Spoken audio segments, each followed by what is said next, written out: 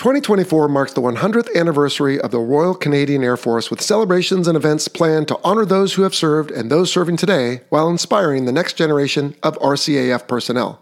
Visit rcaf2024arc.ca to learn about the RCAF's past and current fleet of more than 200 aircraft, plus the many planned activities including air shows, e-gaming tournaments, the RCAF Run, Canadian Tulip Festival, and STEM activities for youth. Then, on April 1st, in recognition of the positive impact the RCAF has had worldwide, businesses, cities, and landmarks around the world will be illuminating in Air Force blue to celebrate the occasion. Join the fun. Illuminate your residence or place of work in blue to show your support while joining a world record attempt for the most landmarks illuminated within 24 hours. And when you do, share a picture on social media using hashtag RCAF2024, hashtag RCAF100, or hashtag Your Air Force. Again, RCAF2024arc.ca to learn more about the Royal Canadian Air Force Centennial. Hey everyone, Vincent Aiello, callsign Jello, and this week on the Fighter Pilot Podcast, we're trying something different. We're airing an authentic media snapshot, as we call it. It's a portion of one of the shows that are military aviation based from our friends over at Authentic Media. I think you're going to enjoy it. Here we go.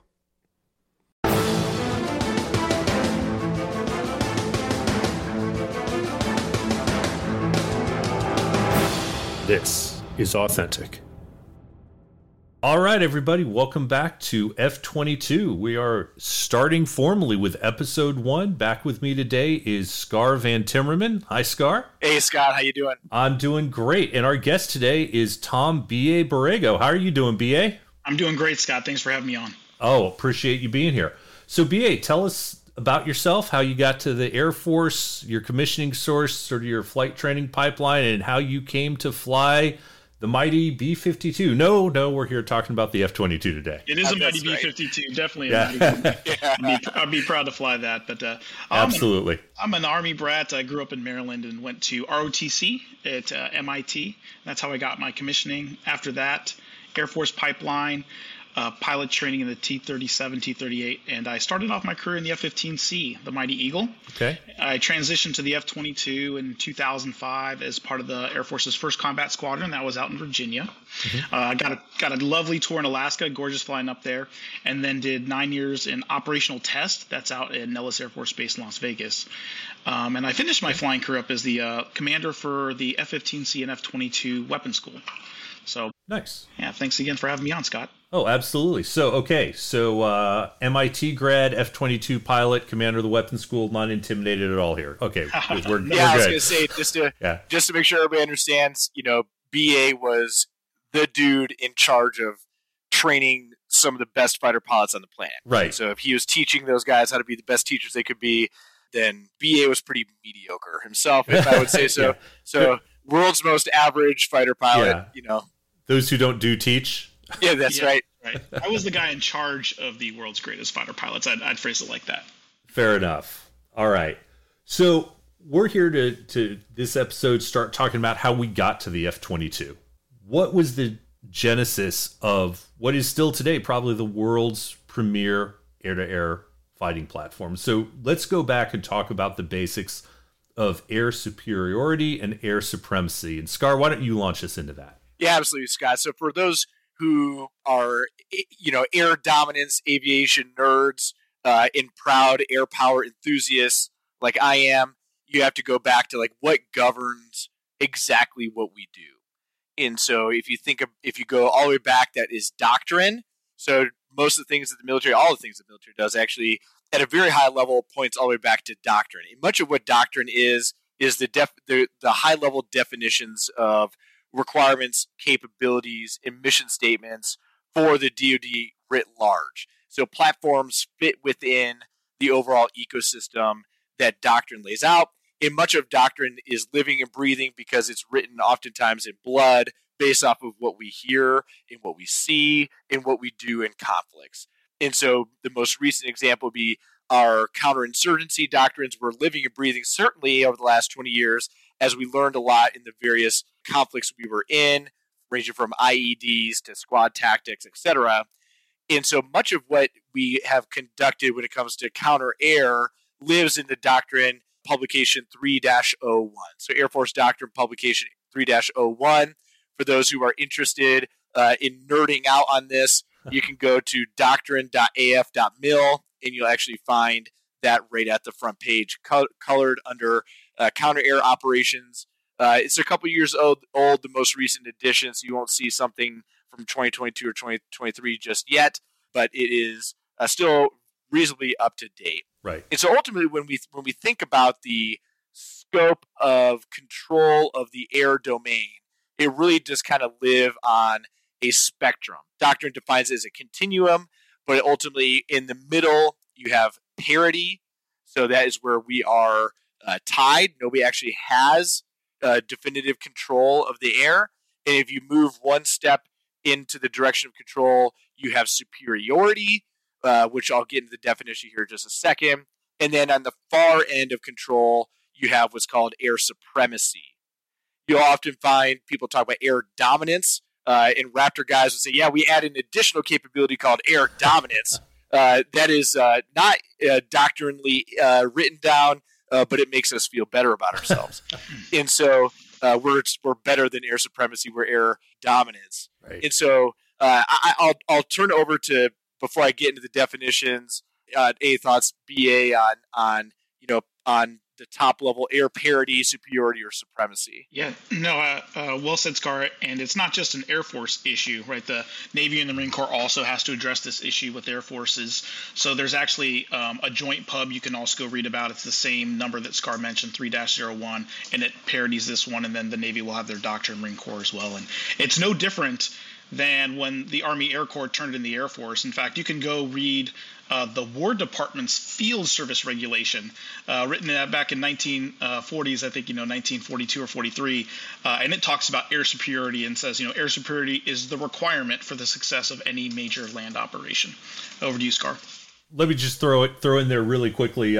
We're not giving away the keys to the kingdom here, guys, by telling you where to find this stuff, because as BA just alluded to, doctrine is, I don't want to say timeless, because doctrine changes with technology, but the truisms of how you maintain superiority, supremacy, or dominance, dare I say, are sort of fundamental. So this is a big overarching document that tells you what you're trying to achieve. I just want to throw that out there because we have listeners who very rightfully so want to make sure that we're not giving away state secrets here, and we're not. Absolutely. Yeah, that's right. Doctrine.af.mil or joint doctrine websites. People in our most adversarial countries can also download and read. That's right. And so we're not going to share anything that has not been said or available in public. Right. And so ultimately within the continuum, just digging in a little bit deeper on air parity, superiority, or supremacy, those can be even further defined in time, space, location, temporary, or enduring. That's on the time scale. And so there may be instances where you have air supremacy throughout the entire area of operations, or AOR. Mm-hmm. A perfect example of this would be more or less in Iraq, in Afghanistan. Certainly there may be like small group quadcopters flying around, but in the large aircraft space, typically thinking about like a Predator Reaper or greater performance. So now you're talking about fighters, certainly where the Raptor lives. We had air supremacy over all of Afghanistan, over all of Iraq over the last 20 years. So that was permanent, enduring, in a large scale. Now we think about how this would be applied in, we can all pray we never go to conflict against a peer adversary such as China in the Pacific. We may be extremely targeted in a narrow area with a very defined period of time to achieve just barely some air superiority to accomplish a mission. Right. And so there's a grayscale continuum where we may accomplish a little bit of air superiority for we'll call it notionally an hour, it doesn't really matter, but a small period of time, and then actually give air supremacy back to the adversary. Mm-hmm. And so it's ultimately to achieve, as Doctrine gets into, an effect. It's overall trying to achieve an effect against the adversary. And again, it could be enduring over large spaces of time, or very tightly bound in time and space. BA, any top offs on that? Yeah, I'll add, Scar, that like you mentioned, we've been pretty successful and we've had some air supremacy, but we've had air superiority for quite a bit of time.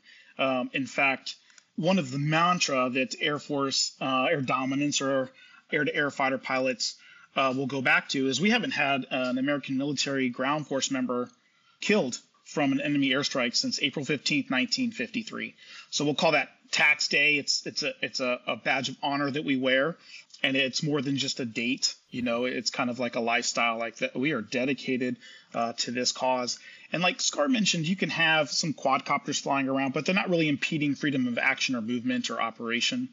But back in the Korean War, when we lost those last two service members, there were two Army service members on Chodo Island, it was just from a biplane. So even right.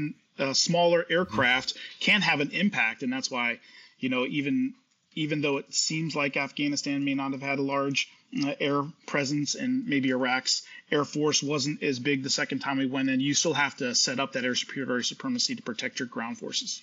No, you're absolutely right. And just to continue on with this as well, we're hyper focused. We have been hyper focused on those like essentially manned assets, but this doctrine also applies to missiles. And so when you pull up this doctrine, you'll see it's actually countering air and missile threats. And so one of the key tenets here is you may shoot down or be able to defend or offend against a Chinese J-20, which is an extremely advanced, high-end aircraft that we look to be successful in training and operations against. But if you let that cruise missile through, or you let that ICBM through, or you let something else through, then you actually didn't achieve your goal. And so this is not just manned assets. These are kinetic, unmanned assets in the form of missiles or other capabilities as well. Right. And the whole point of why we're having this discussion in an F-22 program is because we need to define the battle space, both literal and philosophical, that the F-22 was created for, right? So let's take a look at applying superiority supremacy in operational contexts. What is that all about? Yeah, absolutely. So you, at a high level, and then I'll defer to BA to add color, but ultimately within counter air, you break it up into two different buckets. You have your offensive counter air, or we call it in our vernacular OCA, because of course the listeners understand if you're talking about the military, you can't use words, you have to talk about acronyms. That's right. And so OCA, offensive counter air, and then you have the other side of the coin, which is DCA, which is defensive counter air. And certainly the Raptor was optimized to fulfill both of those roles. And so BA, throw out some examples as you desire for both of those. Sure. I'll start with offensive counter air. The kind of classic one that we usually go to first is a fighter sweep. And that's, let's say you got a bad neighborhood where you send all your gun-toting guys out there and you just say, kill all the bad guys, right? That's the only mission. So the fighters will go out and sweep and they'll try to clear an area. They're just making sure that the presence is known and that any, kind of prove to them anyone you want to take off against us is going to have a bad day. And then those forces, instead of just doing a general sweep over a geographic location, will be assigned to protect an entity, much like a striker. Maybe that B-52 we mentioned earlier. Maybe it's a package of F-16s or F-18s, and we'll call that escort. Just like it sounds, we're going to be escorting them into a location, and then we're going to be escorting them back out of location. We'll probably be in close proximity to them almost all the time. Attention veterans, obtaining the right medical evidence could make a significant impact on your disability rating. It's easy to feel overwhelmed with paperwork, or you may have no idea how to get started. If your disability rating is at or below 90%, allveteran.com is here to help. All Veteran is a powerful resource that can help you collect the needed medical evidence to support your service-connected disability and potentially increase your rating. Simply visit info.allveteran.com/Jello and fill out the form. It only takes a minute. Soon after, you'll be connected with medical specialists who have helped thousands of veterans gather the evidence needed to accurately increase their disability rating. No hassle, just a straightforward way to accurately support your VA disability rating. An increased rating may be easily within your reach thanks to this valuable resource committed to ensuring you receive the benefits you rightfully earned. Get started today by visiting info.allveteran.com/JELLO. And those packages, that escort package and the strike package in that case, we'll kind of be married at the hip. We'll do our mission planning together. We'll execute together. In training, we'll do our debrief together. And then if we want to do even more lasting damage, we'll try to suppress their air defenses. So that suppression of enemy air defenses, like Scar mentioned, everything's got to be an acronym. So we call that SEED. And that's where maybe along with fighters, some other fighters will go in, like the F-16 with their HARM missiles, and they'll try to kill any enemy air defense systems that decide to come up. So we're suppressing those. We can kill them, we can jam them, but we got to suppress them. And then we're doing all of this so we can do our last offensive counter. That's attack, right? We want to go break the bad guys' stuff. So we'll bring our, and that's what the strikers are doing. They're going in, they're going to shoot maybe air-to-ground munitions, maybe they're going to drop bombs. So we're going to kill missile sites, airfields, command and control structures, anything that the bad guys could use to wage war against our air forces. Yeah, so when it comes to offensive counter-air, it is one of the principal mission sets that a Raptor pilot trains to every day.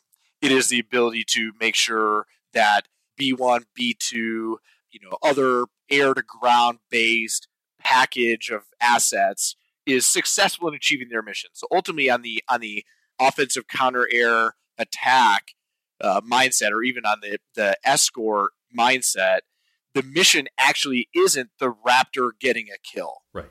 The mission is getting that bomb on target on time with the desired weapons effects.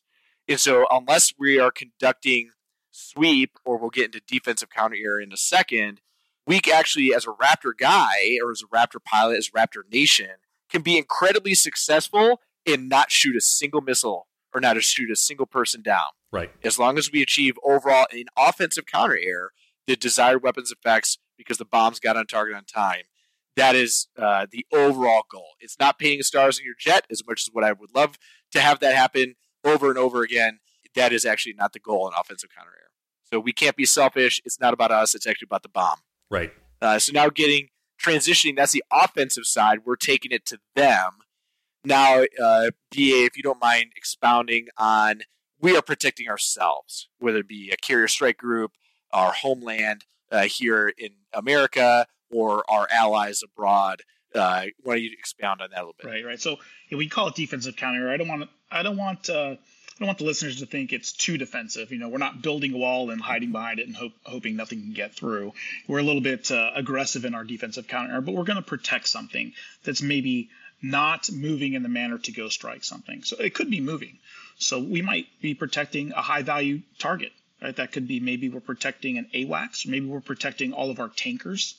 It could be that we're protecting a point in space. Maybe a air crew has gone down and we decide that we don't want anyone flying near him. So we're going to do point defense around that downed air crew. That would also be defensive counter-air.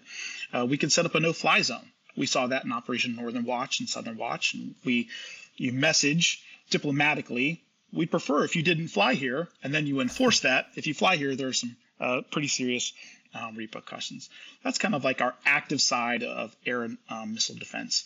There is a passive side to air missile defense, obviously, when we want to hide the things that we're protecting. Maybe that's our ground forces and we use concealment, or we put them in bunkers and we kind of harden them, or we disperse them so we don't have another Pearl Harbor where all of our high value assets are in one location. So there's some passive portions to it.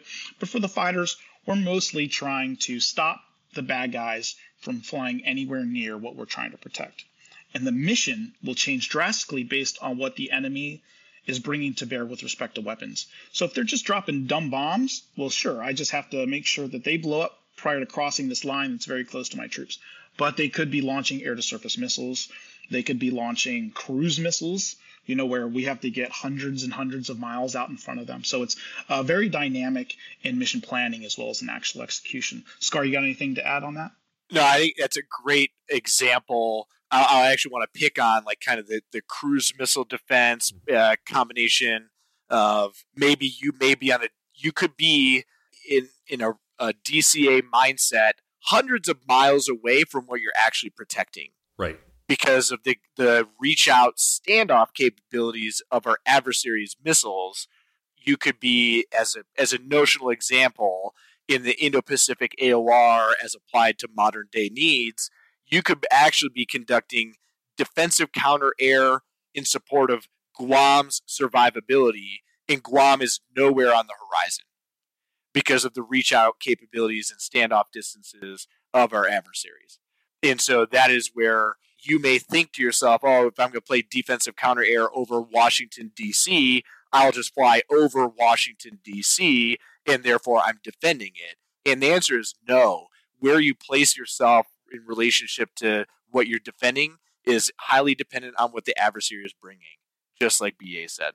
Right. And I think as we get into the series more, we'll see a lot of the capabilities of the F-22 were designed to accommodate that. And without, giving spoilers or jumping too far ahead to your point, we were developing aircraft in the 1970s to defend an aircraft carrier at cap stations 100 miles, 120 miles away from the carrier so they could engage 150, 180 out. And technology's just gotten more advanced since then, to your point, Scar and BA. The DCA mission is pushing sometimes as far forward as the OCA. Absolutely. And in the Navy, they have to have that defensive counter set up for the carrier so that they can exercise the strike operations out of that carrier. So it's just kind of feeding itself. Absolutely. Yep, exactly right. And the one thing I will add here as well is the increased sensor requirements in order to facilitate successful defensive counter-air. Mm-hmm. And so if you are trying to defend against a Bear bomber, your sensors may be set up differently, both from a ground contributing asset as well as an airborne asset like an AWACS. This could be completely different than if you're looking for a cruise missile. Right. And so those overall DCA, you may see, a 4-ship of Raptors protecting, a defended asset, whatever the asset is, but really they're being fed a network of information. Absolutely. And so that is extremely critical to the success of defensive counter-air. All right. Other thoughts on OCA, DCA? I don't want to truncate that, but we've defined the goal of what we're looking for, air supremacy. We've looked at the ways we do this operationally, OCA and DCA. But how do we train to those things? How do we get there? Because again, we're driving towards this picture of why the F-22 and what the F-22 is, and we really want to set that foundation for the listeners. So now that we know what we want to do, how do we train the people to do it? Yeah, absolutely. I'll start off at the very early building blocks, and then I'll pass it off to BA for the advanced courses that you could end up going through. So starts with your commissioning source. Obviously, let's back it all the way up to there. In order to fly a Raptor or fly any asset in at least the Air Force, the Army and other services may have warrant officers that are successful in flying rotary craft or others. But if you want to fly the Raptor, which is what we're talking about here, you got to be an officer. So you have to be commissioned, ROTC, OTS, Air Force Academy, etc. And then you have to go to pilot training. So you get picked up for a pilot slot. You can go to one of the handful of pilot training bases, and then you have to do well enough in order to be selected to have a Raptor.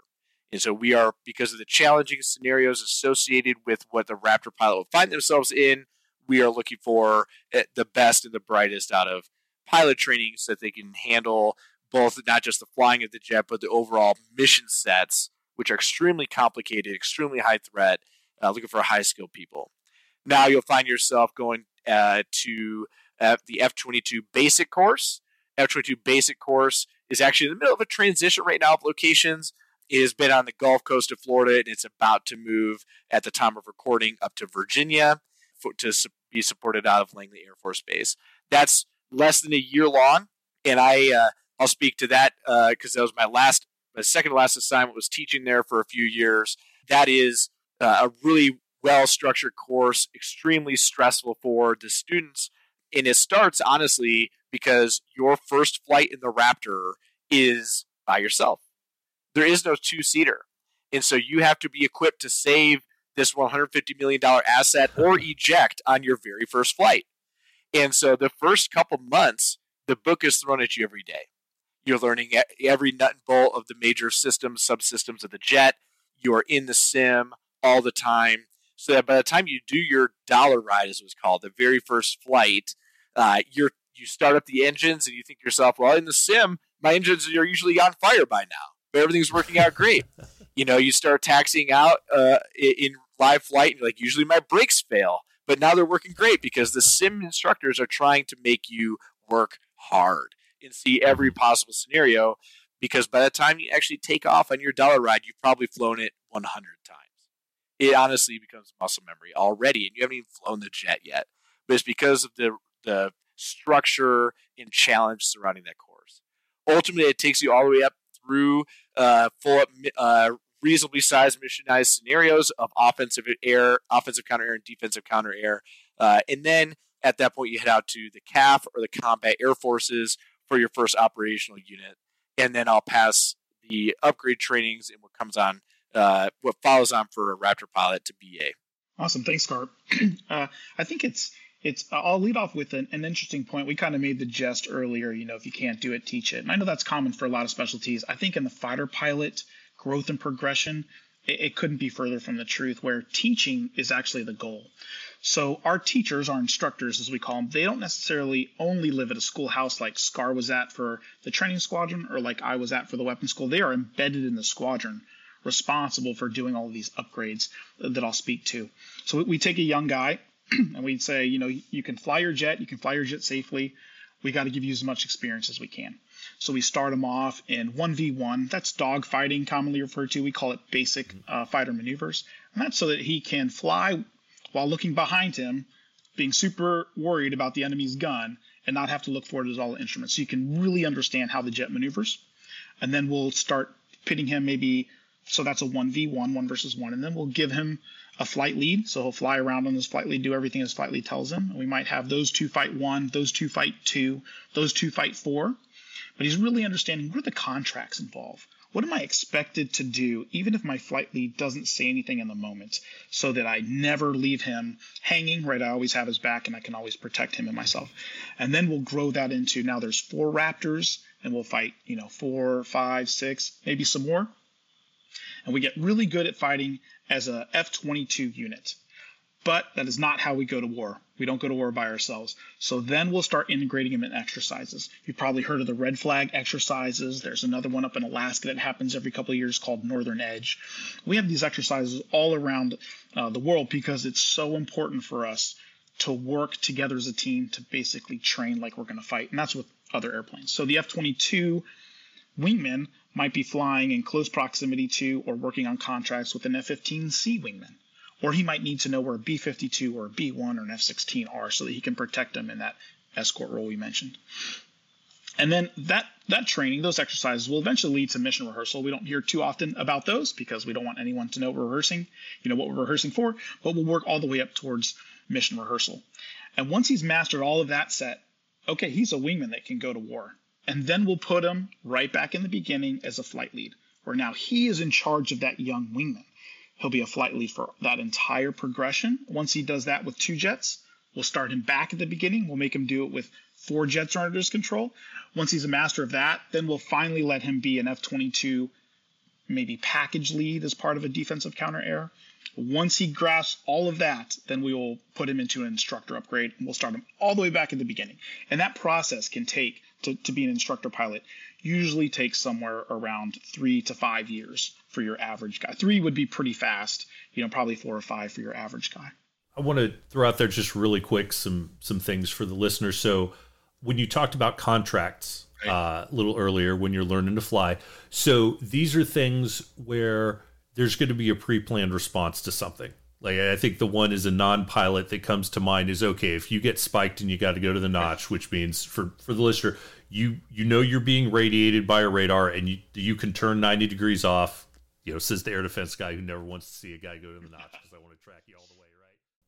All right. Well, I hope you enjoyed that as much as I did. Thanks for listening to the Fighter Pilot Podcast and this Authentic Media snapshot. If you like what you heard, head over to Authentic Media on your favorite podcast platform for complete episodes and a whole lot more. We'll see you next time.